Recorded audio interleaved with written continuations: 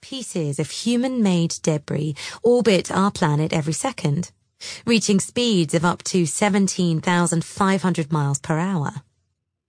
This debris is a threat to satellites, space vehicles like the ISS, and astronauts. And the problem is only likely to worsen as we continue to explore our galactic neighborhood.